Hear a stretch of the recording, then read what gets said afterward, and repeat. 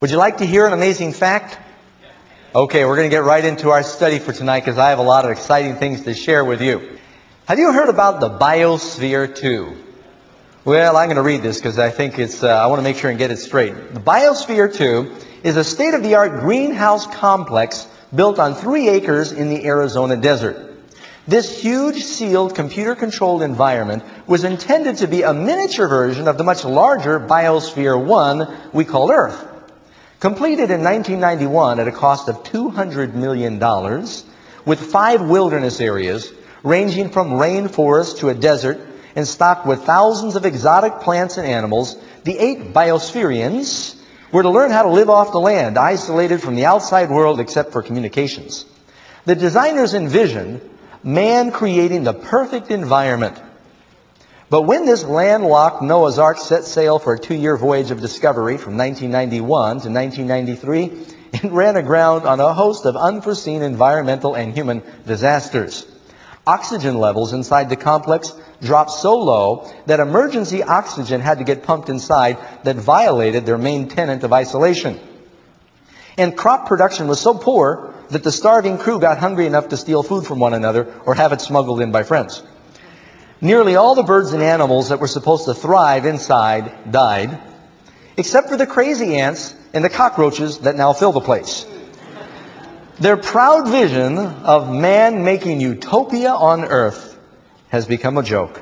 Today, Biosphere 2 is a tourist attraction masquerading as science. Man wanted to create utopia on Earth, and they thought that they could reproduce the biosphere, all the ingredients of the environment and the cycle of life that we have here on the planet as God designed it, and it was a total flop.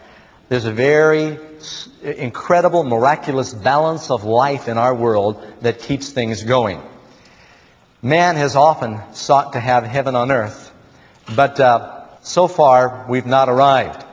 The closest I think our planet ever came was during the reign of one of the monarchs by the name of Solomon. And that's where we get our historical for tonight's lesson. King Solomon, when he first came to the throne, a young man, he reigned 40 years just like his father David. His mother was the beautiful Bathsheba. Solomon was not only intelligent because he prayed for wisdom, but his grandfather was a man in the Bible called Ahithophel, which was the wisest of David's counselors. So he had some good genes as well. One night, Solomon was sleeping, and the Lord appeared to him in a dream. And he said, "Ask what I should do for you." And Solomon said, "Lord, I'm just a child. I don't know how to go out or come in." He was very humble when he first came to the throne.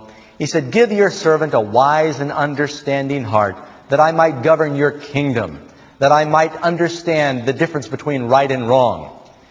And the thing that Solomon prayed for pleased the Lord, so that the Lord not only gave him wisdom, he gave him riches beyond any king who had ever lived to that point, as well as a long life and a great deal of peace and prosperity. The Bible says that during the reign of Solomon, monarchs from around the world came to hear tidbits of his wisdom. Among those who traveled long distances, you had the Queen of Sheba. She brought a caravan bearing gold and precious spices and exotic animals and plants to Solomon, that she might remain in Jerusalem and listen and learn. She had heard reports of his great wisdom and wondered if it was true. She said, "I need to see it for my own eyes." Well, you know, during the reign of Solomon, the children of Israel were at the zenith of their prosperity. They were at peace on every side. They finally were able to have the territory that God had promised to Israel, with all of its borders being expanded. There was great wealth in the kingdom. This is how the Bible explains it, that it says everything was made of gold that Solomon had. Queen of Sheba stayed for a couple of months with Solomon, and she spent time observing him as he went before the Lord. She observed the temple and his beautiful palaces that he had built both in Jerusalem and his summer palace, and sort of as his special guest. As a matter of fact, when she left, the Bible says she ended up leaving with more than she came with. He blessed her with gifts as well. And all of Solomon's drinking vessels were of gold. And all the vessels of the house of the forest of Lebanon were of pure gold. None were of silver. It was nothing accounted of in the days of Solomon. In a kingdom in that condition, talk about a good economy. And when the Queen of Sheba had seen all the wisdom of Solomon and the house that he had built, and the food on his table, and the seating of his servants, and the service of his waiters, and their apparel, and his cupbearers, and his entryway by which he went up to the house of the Lord, there was no more spirit in her. That word spirit in Hebrew is translated breath. She was left breathless. The glory of the kingdom during the time of Solomon was hard to comprehend. Everything was made of gold. Great peace and prosperity. He had just beautiful, exotic plants and gardens everywhere. But you know, God has prepared a kingdom much more beautiful for His people. Remember, Solomon was the son of David. And the son of David prepared a beautiful kingdom for the people. Jesus is the son of David. And He has prepared a kingdom for those who love and serve Him. Why don't we go into our lesson now and start with question number 1, because we have a lot of exciting things to discuss. Number 1, what did you do your homework? Okay, good. You'll get a bigger blessing. And read the notes that we've got and the special supplements at the end of the lesson. I wrote something here. Incidentally, I wrote these lessons. I hadn't told you that yet. But at the end of this, I wrote a special supplement about the kingdom of God that I think you'll find beneficial. Question number 1. What did Jesus promise His people? Answer, John 14, verse 2. Say the answers with me. In my Father's house are many mansions. Now that word mansions translates dwelling places. And He says, I go to prepare a place for you. Now the context of this statement is in the scenario of a Jewish wedding. Let me give you a picture that's going to help you understand a number of scriptures. When a Jewish man, back in Bible times, proposed to a young lady that took his fancy, he wanted to make sure and get parental permission back then, but assuming he had that, he would take and offer her a glass of grape juice. If she took the cup and drank it, it meant she accepted his proposal. You remember when Jesus said to the disciples, are you able to drink the cup that I am going to drink? One of the first miracles of Christ was He turned water into wine. It's very significant. You know, Jesus, what does wine represent biblically? The blood. Jesus turned water into pure grape juice for a wedding. You know what happened when Jesus died on the cross? They gave Him sour wine. Christ gave the human race a blood transfusion. He turned water into pure wine and gave it to a wedding as a proposal. And He took our sour wine. It's a symbol of His taking our sin, and He gave us His pure, innocent blood to wash away our sins. So if she drank that, it meant she accepted the proposal. Then the young man would go back to his father's house and begin constructing the honeymoon chamber. She did not know exactly when that was going to be. And so she would then prepare her wedding gown and her bridesmaids and make those preparations, but she had to remain ready, not knowing when the announcement would come, the bridegroom is coming now to receive his wife. Now, Christ said, I've gone to prepare a place for you. In my Father's house are many dwelling places. Do you think that the groom is going to forget why he made the honeymoon chamber? Do you think Jesus is going to forget to come back for us? Obviously not. The bridegroom's friend, or the best man, would then go before when he came and said, behold, the bridegroom comes. You remember the parable of the 10 virgins? All these parables were in the context of the wedding. The Bible says, husbands, love your wives even as Christ loves the church. The New Jerusalem is seen in Revelation coming down as a bride prepared. Now, when a man really loves the girl he's going to marry, he wants to do everything he can to impress her. For our honeymoon, I took Karen on a cruise. And we got a suite with a balcony on a brand new ship called the Crystal Harmony. And we went through the Panama Canal. We even got an upgrade. There was only one cabin above ours. It was like the presidential suite. We got a free upgrade. And I was so happy that I was able to spoil her to display my love. Now, do you think that I love Karen more than Jesus loves the church? Do you think that He wants to shock you with surprises? He tells us that you cannot imagine what He's prepared for you. He's gone to prepare a wonderful mansion. He's built a home, a city for you in the New Jerusalem. Number 2, what do we know about this place that Jesus is preparing? Isaiah 65:17. For behold, I create a new heavens and a new earth. Now, what does the Bible mean when it says a new heaven? There are three words that were in Hebrew for heaven, or they had three heavens. You ever heard the expression, I was in seventh heaven? You heard that expression before? It's not in the Bible. The Bible does talk about the Apostle Paul being caught up to the third heaven. Some people think there are actually churches that teach God has a segregated heaven. And I don't mean racially segregated, but they got it segregated where if you weren't real good, you've got to be on the first floor, and then they've got a penthouse on the seventh floor. You know, they drive, got to be careful what I say here. I was going to say Yugos in the lower heaven, but I decided not to say that. And then they drive a Porsche or Maserati in the seventh heaven, you know, and they've got, that's not how the heavens are divided. The Jews had three words for heaven. The first heaven was the atmosphere around the earth, where the clouds float and the birds fly. That was called the first heaven. You remember in Genesis where it says God created a heaven between the waters? That's the atmosphere. A firmament, it says in the King James Version. That was the atmosphere. The second heaven is where the sun, moon, stars, the heavenly bodies hang. Okay, the starry heavens the Bible speaks of. The third heaven was the dwelling place of God, paradise, what we commonly think of when we say going to heaven, okay? And that's our study for tonight. But why would God make a new heaven? It's talking about a new atmosphere around the earth. You remember when 2 Peter says the heavens shall dissolve? It's talking about the atmosphere around the earth, not where God dwells. So those are the three heavens the Bible teaches. And then the second part of that answer, for He has prepared for them a city. Now the city that God has prepared, the New Jerusalem, is more beautiful and spectacular and splendid than anything you can imagine. And Revelation, this is part of prophecy, the Bible ends dealing with this issue, speaks about that beautiful city. And in the middle of the city is that beautiful garden. We'll talk more about that. I want you to notice something. First three chapters of the Bible talk about how man lost paradise and he was evicted from the garden.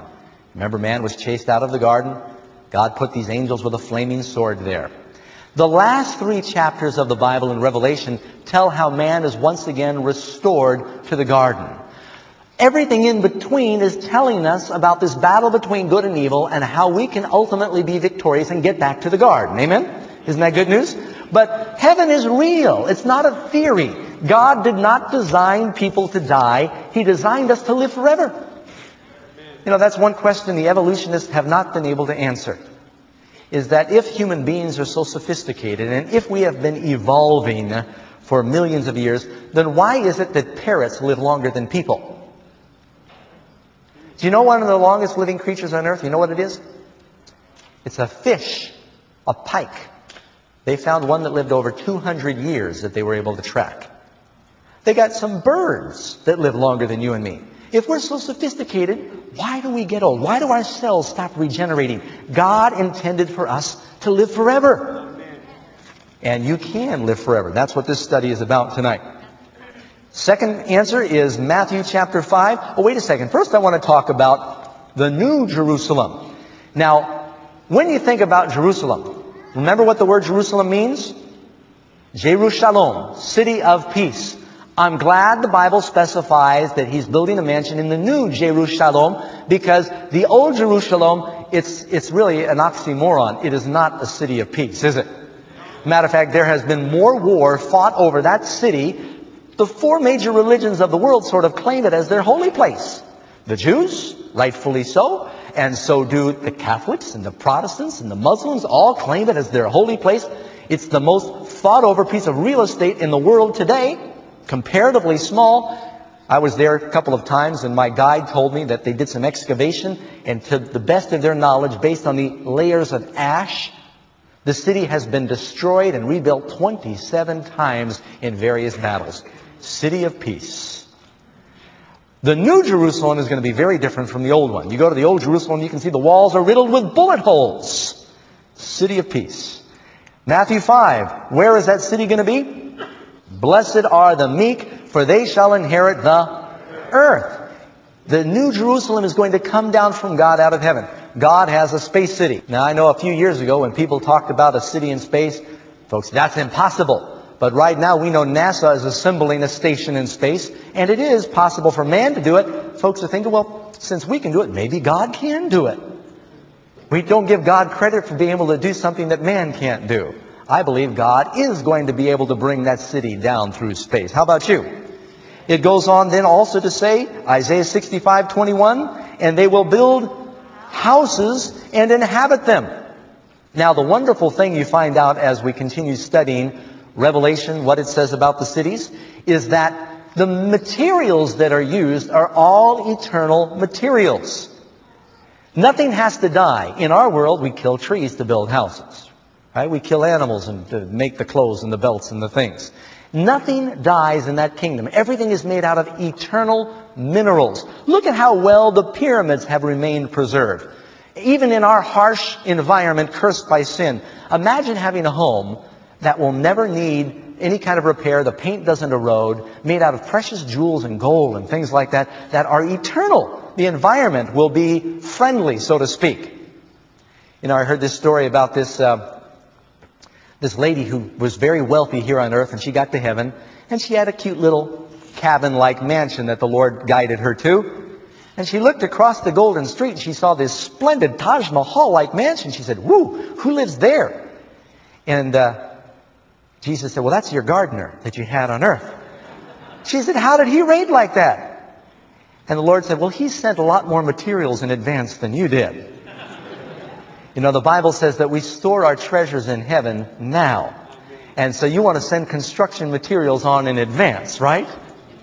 Okay, question number 3.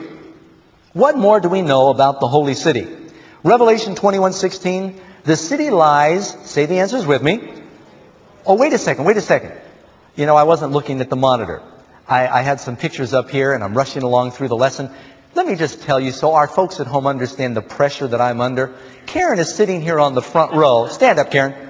She's sitting there. She signals me while I'm preaching. You know what her signal is? She's going. So I'm trying to concentrate. I've got all these wonderful things I want to share with you, and Karen's going like this. You know, whenever I'm preaching back at our church, she sits where I can see her. And she signals me. She's got a whole series of signals. She's got...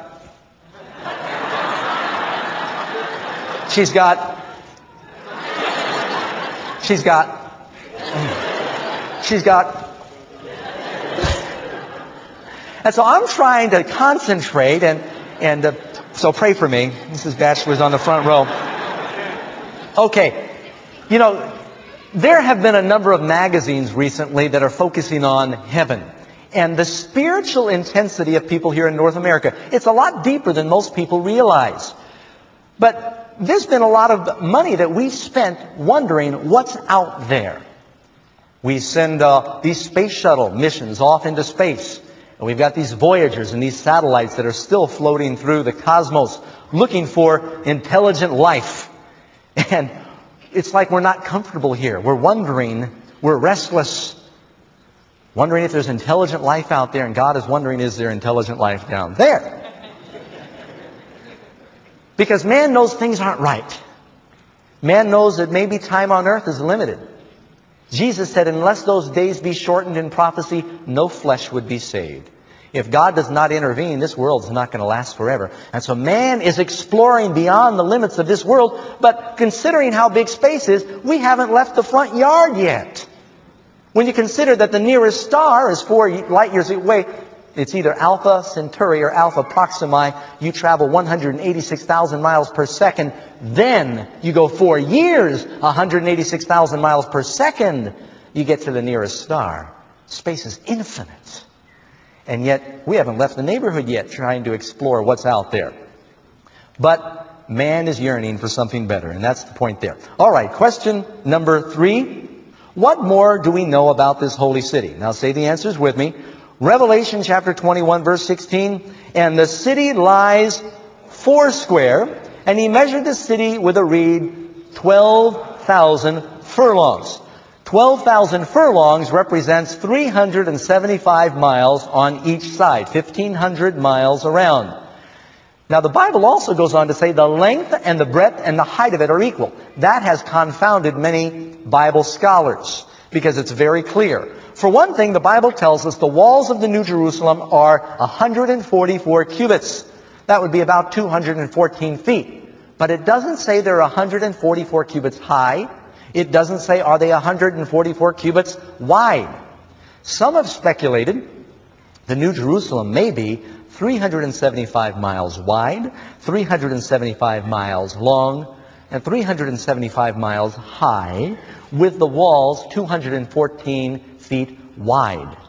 Others have thought maybe they are 214 feet wide, but the city reaches as high, as you saw in that or this illustration here, the city reaches as high as 375 miles. Now, I don't know. Some of you are saying, I can't comprehend that. That's hard to imagine. That's good. God said, you cannot imagine what He's prepared for those that love Him. Keep in mind, who's going to dwell in the city with the redeemed? The Lord is. It's going to be, think big, it's going to be the capital of the universe, which means the New Jerusalem will be seen from outer space like a jewel resting on this blue orb. The whole planet is going to be recreated. So don't underestimate that if the New Jerusalem reaches up into the stratosphere and God's throne is there somewhere, all things are possible with God, the Bible tells us. You might be wondering, well, Doug, 375 miles, how's there going to be room for everybody who's ever lived in that city? Well, here in Manhattan, how many people do we have right on the island? I forget, 7.5 million? Something like that? I think that's one of the figures I've heard. What is it, about 5 miles by 7 miles, New York City? Manhattan? Is that pretty close? New York City could easily fit just in the Garden of Eden in the New Jerusalem. The New Jerusalem is bigger than the state of Oregon. Do you think there's going to be enough room for all the redeemed who've ever lived, especially if the city goes 375 miles up? I understand in Manhattan, you've got more people above the 40th floor than the whole state of Minnesota. So there'll be plenty of room for the family of God and the city of God. Amen? Let's go on. The second part of that answer. I, John, saw the holy city, the New Jerusalem, coming down from God out of heaven. Now, when you think of cities, some people like cities. I grew up in this city, and I didn't enjoy it. Sorry, friends, but I got crowded. I got a fever for the mountains. I ran away when I was 13 years old. Went up to Havistraw, New York, moved into the mountains. And later I ran away. You heard my testimony, and I ended up in a cave for 1.5 years. My heart yearns for wide open places. You know, the Bible says, Isaiah chapter 5, woe unto them that join field to field and house to house, so there's no place where man might be alone in the earth. God's original plan was for people to have a little elbow room. Cities in the world typically are concentrations of evil. Not that there's anything wrong with a city, because we're going to live in a city. But because people generally are unconverted, and you get a whole lot of sinners together, and you got a whole lot of what? A whole lot of sin. That's why you've got a lot more crime in these earthly cities than you will have in God's city that He's created. It tells us more about this city. Revelation 21, verse 10. It reads, the holy Jerusalem descending out of heaven from God had a wall great and high and had how many gates? 12 gates. Furthermore, we read, and the building of the wall was of jasper. The walls are translucent, and the materials are made so that the light from the very presence of God can ricochet and penetrate all the different building materials, so the whole city is illuminated with the very being of God. Something else you'll discover as you look at the dimensions of the New Jerusalem. How many foundations? 12 foundations. How many gates? How wide are the walls? It says, well, either 144 cubits wide or high, but it's 12 times 12, right? New Jerusalem tells us that it's got tree of life that has 12 kinds of fruit, 12 times a year. Those of you who are builders or carpenters know the most perfect number for building is the number 12. That's why they're 12 inches in a foot. 12 is divisible by 1, by 2, by 3, by 4, by 6, and by 12. Mathematically, it's a perfect number. You know, I understand that a number of years ago, here's a little amazing fact trivia, a Norwegian shipbuilder was reading his Bible, and he looked at the dimensions that God gave to Noah for Noah's Ark. And he thought, you know, that would be a very stable vessel. And he built a cargo ship with the same scale dimensions as Noah's Ark. And lo and behold, it proved to be one of the most stable and buoyant and solid ships in a tempest-tossed sea, anything that had been built. The oil tankers that cross the oceans of the world today now follow that scale that God gave to Noah, that a Norwegian shipbuilder adopted, because they are the most stable design, the ratio, the percentages that God gave Noah. Do you think that John, a fisherman, fabricated the dimensions for the New Jerusalem in his mind? He did not have the carpentry skills or the mathematic understanding to know these things. This came from God. Amen? The Lord designed this city. He did not dream it up. Where am I now? The last part of the answer, Revelation 21:21. And the streets of the city are pure gold. You know, they say pure gold has no color. It's transparent like glass. It's the impurities in gold that make it yellow. Question number 4. What does the Bible say about the city's water and food supply? Say the answers with me. He showed me a pure river of water of life. Now, I've traveled to many parts of the world, and I've seen some beautiful rivers. I've crossed the Mississippi. A little while ago, I went to Brazil, and I saw Iguazu Falls. Beautiful river. The power, and it was flooding when I was there, and the power and the force of that water went right down underneath the waterfalls. You could feel it thundering below, and we all got wet. We had to put these raincoats on. Amazon River, I understand, pushes fresh water 100 miles out into the Atlantic Ocean. How big do you think the river is that will supply the water for the city of God and the whole planet? You know, from the Garden of Eden, 4 rivers ran. How do you think those 4 rivers ran from the garden? There was a spring that came somewhere in the garden that must have been mammoth in proportions that irrigated the whole planet back then. The oceans that we have in the world today are the result of the flood and sin. How many of you remember reading, speaking of the new earth, it says there was no more sea. That doesn't mean there's no more water. It doesn't mean there are no more lakes. It means there's no more of this briny ocean that we have now that was the result of sin. If there are rivers run into what? They run into lakes or oceans. There's going to be bodies of water, but they're fresh bodies of water that are booming with life. You know, you swim in the ocean, it stings your eyes. There'll be nothing to hurt or destroy in God's new earth. Picture the river of God, that river of life, 100 miles across. I mean, after all, the city's 375 miles across. That would be a very small percentage. And it's going to irrigate the whole planet. Okay? Picture that for a second. I want that in your mind when we go to the next answer. Revelation 22:2. On either side of the river, there was the what? The tree of life, which bare 12 manner of fruit, and yielded her fruit every month. And the leaves of the tree were for the healing of the nations. Now think about this for a second. How many trees of life are there? There's one tree of life on either side of the river. Isn't that what it said? The only way we can understand that is the branches of this singular tree grow together above the river. I would believe then the roots go together under the river, and you've got the river of life running through the tree of life. Now, if the river's 100 miles across, how big is the tree? Woo! Now that you see, Doug, you're getting carried away here. I can't accept that. That's okay. You don't have any imagination. I've got maybe too much. But think about it for a second. How many people are going to eat from that one tree? Thousands? Millions? Billions? A lot of people. It's got to be a big tree. Let me ask another question. Why does it say that the leaves of the tree are for the healing of the nations? That's because if you wander off and you get poison ivy, you've got to go pull the leaves and rub them in your rash, right?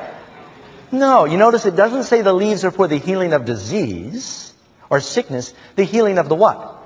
Nations. Right now, back behind our stage, we've got translators that are broadcasting as I speak in at least 16 different languages. We are all divided. God's children from the Tower of Babel have been divided and separated by culture and language and national political barriers.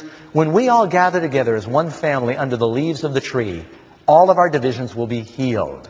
That's what it's talking about. We will be a united people. It doesn't mean people are going to get sick and need to go find the leaves of the tree for some kind of herbal remedy. Question number 5. How will living in heaven be different from living here on earth? Now I'm going to go through some of these quickly, okay? Isaiah 35 verse 5. The eyes of the blind shall be opened. Answer B. The ears of the deaf shall be unstopped. Everybody's going to hear. Not only your seeing will be restored if you've got bad eyesight, but you'll be able to see better than an eagle. The hearing will be greatly enhanced.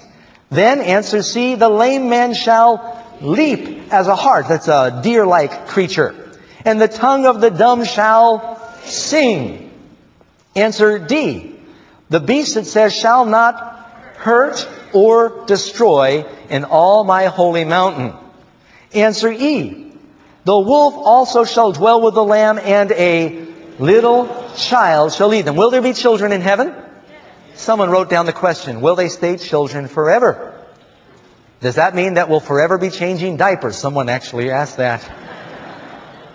The Bible says in Malachi chapter 4, they shall go forth and grow up, but they'll grow more slowly. Someone wrote down a question about Isaiah chapter 65 verse 20. Let's see if we can include that in our meeting Tuesday, where it says the days of a child shall be like 100 years when the child dies. And people are confused about that. Write that down. I'll ask that when we get together Tuesday in our next meeting.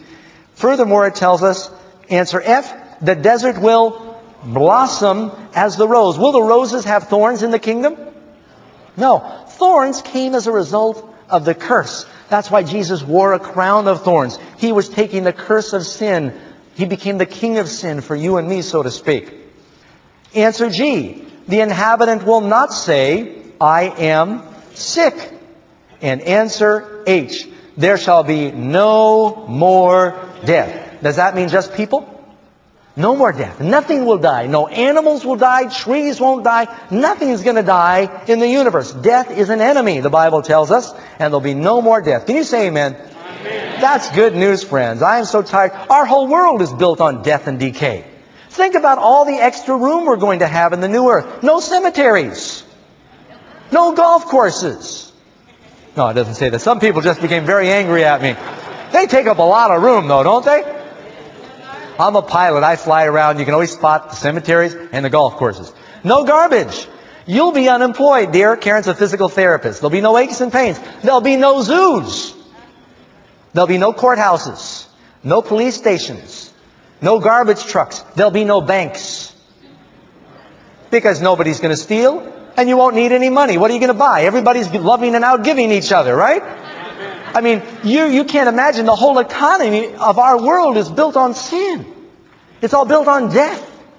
We constantly consume because everything dies. Our cars die, our refrigerators die, our TVs die, everything dies in this world, right? But in that world, nothing ever fails.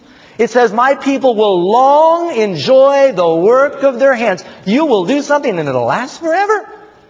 And here in this world, like building with cards, everything falls apart. Where am I? Question number... I better move along. You need to be telling me to move along, dear. Number 6, what kind of bodies will the saints have? You know, there's a lot of misconceptions about heaven. How many of you have, seen these medieval pictures of little chubby babies that sit naked on clouds and they play harps and they think, that's what happens. You die, you turn into a little naked baby and you sit on a cloud and you play a harp. And no wonder there's so many sinners out there, right? If people think that hell is much more interesting. They don't realize that heaven is real and you're going to have a real body doing real things. What does the Bible say about this? It tells us in Philippians 3:20 and 21, the Lord Jesus Christ, who shall change our vile body, that it might be fashioned like unto His glorious body. He had a glorified body. Now, what kind of body did Jesus have when He rose from the dead? That's question number 7. Is Jesus' body going to be real? Or is He a spirit? When Jesus rose from the dead, did He have a real body? Wait a second. He walked through a locked door when His disciples were gathered in the upper room. But He had a real body. He said to them, behold my hands and my feet, that it is I myself. Handle me and see. For a spirit hath not flesh and bones, as you see me have. And then to punctuate the fact that He was real, He said, I'm hungry. Do you have anything to eat? He was trying to let them know, I'm real. Now, when God made Adam and Eve, He had an original plan. That plan was interrupted by sin. Is God going to be able to fulfill His original plan? Yes. When Adam and Eve were made, they had real physical bodies that ate, but they touched things. They were real, tangible bodies, but they had 4 dimensions. After Adam and Eve sinned, the spiritual aura of light, their spiritual dimension was lost. Are there angels in this room now? I believe there are. I believe there are angels that are with you who are watching. And not all of them necessarily are good angels. There's a whole spiritual world that's raging around us that we can't see because we lost our spirit dimension. Some people think you have to be either spirit or flesh. When we get our glorified bodies, we have complete bodies that are real, but we have the spirit dimension added so that we can talk to angels again. I think that we'll no longer be quarantined to this planet. I think we'll be able to fly, and we'll get to that in just a moment. But God is going to fulfill His original plan. All right, question number 8. What other encouraging promises are found regarding heaven? Acts chapter 3, verse 20 and 21. And He will send Jesus, whom the heavens must receive until the times of restitution of all things. You know, everything in this world has been subtracted by sin. Things have been damaged by sin. And I think God is going to compensate us in the kingdom.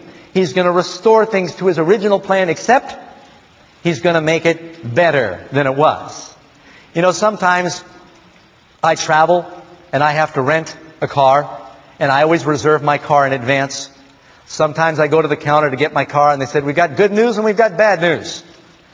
And they say, your car's not available. That's the bad news. I say, oh, what's the good news? We're going to upgrade you. We're going to give you a car better than what you had reserved. Well, you know, our Lord is giving us an upgrade. Our planet has been damaged by sin. He's going to restore things, but He's going to make them even better the second time around, right? So that's good news. Question number, where am I? Oh, I have to give the second part of this answer. These are the ones, now the Bible speaks about the 144,000 who are the ones who follow the Lamb wherever He goes. Who are the 144,000? Some think, are they the only ones that are saved? Are there only 144,000 saved? No. If you read in Revelation chapter 7 and you read in Revelation chapter 14 where it talks about the 144,000, it tells us this is a select group of people. And I believe it is a literal number. But they're not the only ones saved. Were the 12 apostles a literal number? Yes. Matter of fact, before God poured out the Holy Spirit in Acts chapter 2, in Acts chapter 1, they needed to replace Judas. When they got 12 apostles again, they instantly poured out the Spirit. And then they preached to Jews. Jesus said to the 12 apostles, do not go in the way of the Gentiles. Go rather to the lost sheep of the house of Israel. Christ, when He came the first time, prepared 12 men He discipled to preach to Israelites. Before Jesus comes back now, He's preparing 12 times 12,000, the 144,000 last day apostles who will preach to the whole world to prepare them for His second coming. That's who they are. They're not the only ones saved, but they are a holy people who will be doing a special work. We'll talk more about that if you have a question on that. Question number 9. Will sad or painful memories from this life trouble people in heaven? Answer: no. It says, the former shall not be remembered nor come into mind. If you're like me, how many of you sometimes think back, even though you know you've asked God to forgive you, you remember things you've done and you cringe, you feel bad. You've got painful memories. Or I've seen things I wish I could forget. I've seen people suffering. I've seen people die. And I wish I could get those things out of my mind. Painful memories. Those memories will not come into mind. You know why? Because the concentration, the intensity of the bliss of what is before you will be so powerful. It will completely overshadow and overwhelm all of those other painful memories. Will we forget that Jesus saved us? Will we forget that we were sinners saved by grace? Of course not. One of the things that will forever remind us of God's love is Jesus is going to have the scars in His hands that are going to be there as a reminder to prevent sin from ever rising up again the second time. Number 10. Will people from earth recognize each other in God's new kingdom? Answer: Yes, of course. Then shall I know even as I am known. Now you say, but Grandma, she's all old and wrinkled. How am I going to recognize her if she's not all old and wrinkled in the kingdom? Well, your discernment is going to be enhanced. Remember, you're going to have your spiritual dimension. You will see people for who they are. Then I'll know even as I am known. Grandma's going to be ravishing, but you'll still recognize her in the kingdom. Number 11. What other thrilling promises does God give us regarding His coming kingdom? Isaiah 35 verse 10. The ransomed of the Lord shall come to Zion with songs and everlasting joy. You can read Psalms 16 verse 11. There are pleasures at His right hand forevermore. Is pleasure a sin? You know, I've met churches and their creed is that if it's pleasurable, it's wicked. Let me shock you. God invented taste buds. He wants you to enjoy your food. But every gift that God gives you, the devil can pervert, and then it becomes a curse. God invented sex. He intended within the holy confines of marriage for it to be a pleasure. The Bible tells us that God wants His people to enjoy pleasure. That's what He wants to save us from the misery of earth. Pleasing yourself should not be your primary goal in this world, but pleasure is not a sin if it's in the context of what God permits, right? But I've met some people look like they're baptized in lemon juice and they think that's what Jesus is teaching. Answer C. The streets of the city will be full of boys and girls playing. You know, I remember when I grew up with my brother, we used to go play down on 42nd Street. Any of you remember when they used to have the penny arcades down there back then? And gives me the creeps to think even back then that we used to go down there and play. It's kind of scary to think about kids playing in the streets of major cities today, right? But the streets will be safe. That's what it's saying. Even back then they had problems with children playing in the streets. That will not be a problem anymore. Isaiah 40 verse 31, they shall run and not be weary. They shall walk and not faint. Never get tired there in the kingdom. Perpetual energy and vigor. Isaiah 40 verse 31 says they will mount up with wings. Will we be able to fly? Now this is one of the only scriptures that tells us that. How many of you have sung the song Rock of Ages? It says, I'll soar to worlds unknown, see thee on thy judgment throne. One of the things I want to do, of course we can't base our theology on a hymn, I know that. But I believe that there's enough biblical support that we will not be quarantined or restricted to this planet. We're going to be the representatives, the ambassadors of God that will be able to go throughout the universe and sing His praises. And be able to travel the speed not of sound or the speed of light, but the speed of thought. Fathom that, if you will. The Bible says you can't imagine what God has prepared. Question number 12. Can we adequately describe God's new kingdom with words? Oh, friends, you know, if I could really take you for 30 seconds and give you a little panorama of what the Lord has prepared, you would be so motivated to follow God and do His will. The Lord wants you to know the reward. You should not serve God because you're afraid of hell. You should not be serving God because you're wanting to go to heaven only. But these things are there as incentives. The primary reason is because you love Him, right? The Bible says in 1 Corinthians 2:9, eye has not seen, nor ear heard, neither has entered into the heart of man the things that God has prepared for those that fear Him, that love Him. God wants you to love Him. You can't imagine it. It's all better and bigger than you can think of. The promised land. I remember hearing a story about a Texan. You know, here in America, for our overseas friends, Texans kind of have a reputation for always bragging about how big everything is in Texas. Because Texas is a big state. I used to live there. You can drive all day and all night and still not get across Texas. I remember driving on the highway across Texas and I saw this sign that says, the sun is riz. And then it went on by and a little later it says, the sun is set. A little further later I saw another sign that says, and I'm still in Texas yet. Big state. And these rich Texas millionaires bragged about how big their ranches were and how big everything was that they've got. And I remember hearing a story about a Texas millionaire. He went to England, stayed in one of the nicest hotels. And the manager, wanting to impress this millionaire, took him to the penthouse suite and showed him around the room. He said, "This is my room? Well, back at my ranch in Texas, my closet's bigger than this." And he said, "Well, we're sorry, sir. Let's show you the bathroom here." And he said, "Well, that's bathroom." He says, "That's nothing." He says, "My sink's bigger than this back in Texas." He says, "Look out of the balcony." He says, "See the swimming pool." And the Texan says, "That's not a swimming pool." He says, "Well, my bathtub's bigger than that back in Texas." And he kept insulting the manager, this, bragging Texas oil man. Hotel manager couldn't take it anymore. The Texas millionaire went out to lunch with a friend. The hotel manager called a buddy of his that worked at the London Zoo and said, "Please, I'm desperate. I need to borrow your sea turtle." He said, "What for?" He said, "Just lend it to me." He said, "Okay." So he took the sea turtle, he put it up in the millionaire's bed, covered it up.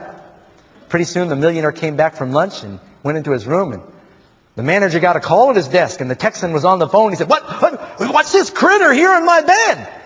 And the manager calmly said, "I apologize, sir. It appears you've run into one of our London bed bugs." Everything bigger in Texas. Number 13, what is the highest reward of God's new kingdom? It says, God himself will be with them. Think about it. Someday we will dwell with God. I've often moaned that here I was created in this sinful world. I thought, why couldn't I have been made one of these unfallen creatures or an unfallen angel? Why to have to be made a sinful human mortal? You ever thought that way, or is it just me? But are you aware that in spite of the fact that you and I do need to wrestle with the devil, we do struggle with temptation, the greatest privilege of any creature is going to fall upon those who accept Jesus that are saved.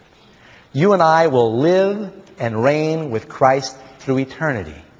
What a privilege. Can you say amen? Amen. He will dwell with us. He's going to transport the capital of the universe to our planet, and heaven will now be on earth when the New Jerusalem comes down. We have a study later on when that's going to happen. Number 14, what will exclude people from God's heavenly kingdom? Revelation 21 verse 27 tells us, "There shall in no wise enter into it anything that defileth." If the devil was cast out for sinning, we're not going in that way.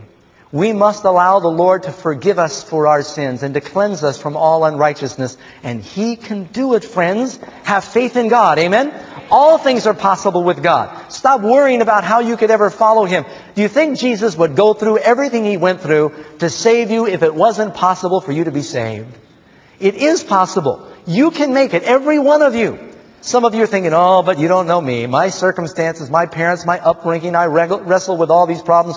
All things are possible with God if you believe. Be it unto you according to your faith. Furthermore, it says, Revelation 21 verse 7, "He that overcometh will inherit all things." Jesus wants to give this to you desperately, but He can't force you to love Him, to trust Him, to follow Him. You must choose.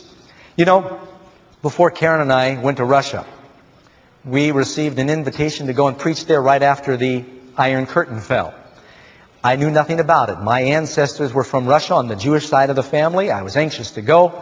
I got a tape and I tried to learn something about the language. We needed to convert some of our money into the money of the Russian people. Tried to discover about the climate and what kind of clothes we should bring. And find out as much as we could about the culture, because we were preparing to go live for several weeks in another country. And I've learned how to say a few words in several languages. I can "Dobry večer, druzia." "Я понимаю немножко русский." After 6 weeks of listening to someone translate everything I said, I began to learn to speak a little bit of Russian too. If you and I are planning on living in that kingdom where there's no sin, among angels, where there's no death, it's a good idea for us to now start preparing. The people there talk different. We should start talking different now. When I decided to be a Christian, I had to learn to speak different because I had bad language. We need to start dressing different. When I came to the Lord, I didn't wear anything. Yeah, and we're glad I've gotten the victory over that, right? And so now we want to prepare to be citizens in that kingdom, amen? And get ready for it. Number 15, what can I do about sin? 1 John 1:9, if we confess our sins, He is faithful and just to forgive us our sins and to cleanse us from all unrighteousness. He will do that. He will cleanse you and make you an overcomer, and you can be ready when Jesus comes. Number 16, what did Jesus say is the formula for success in this life and in the next? You know, He tells us He's prepared a kingdom for us. He says, seek ye first the kingdom of God and His righteousness, and all these things will be added unto you. You know, the Lord wants to take us to that new Jerusalem. It's not like the old one. Heard a story about a little boy. Father said he could get a puppy for his birthday. He took him to the pound. All these puppies were in the cage. Some of them were on death row. And the boy saw one mongrel, but was wagging its tail furiously. And he said, Dad, I want that one. He said, well, son, there's some purebreds here. Why do you want that mutt there? He said, he's got a happy ending. The Lord wants you to have a happy ending too. Amen? This life is not all that it's about. This is not it. There is a place that He's prepared for those that love Him, the New Jerusalem. I want you to pray about your decision to be ready for that day when Jesus comes to take His children home. Marco Polo, the famous Venetian trader, had adventures that are unbelievable.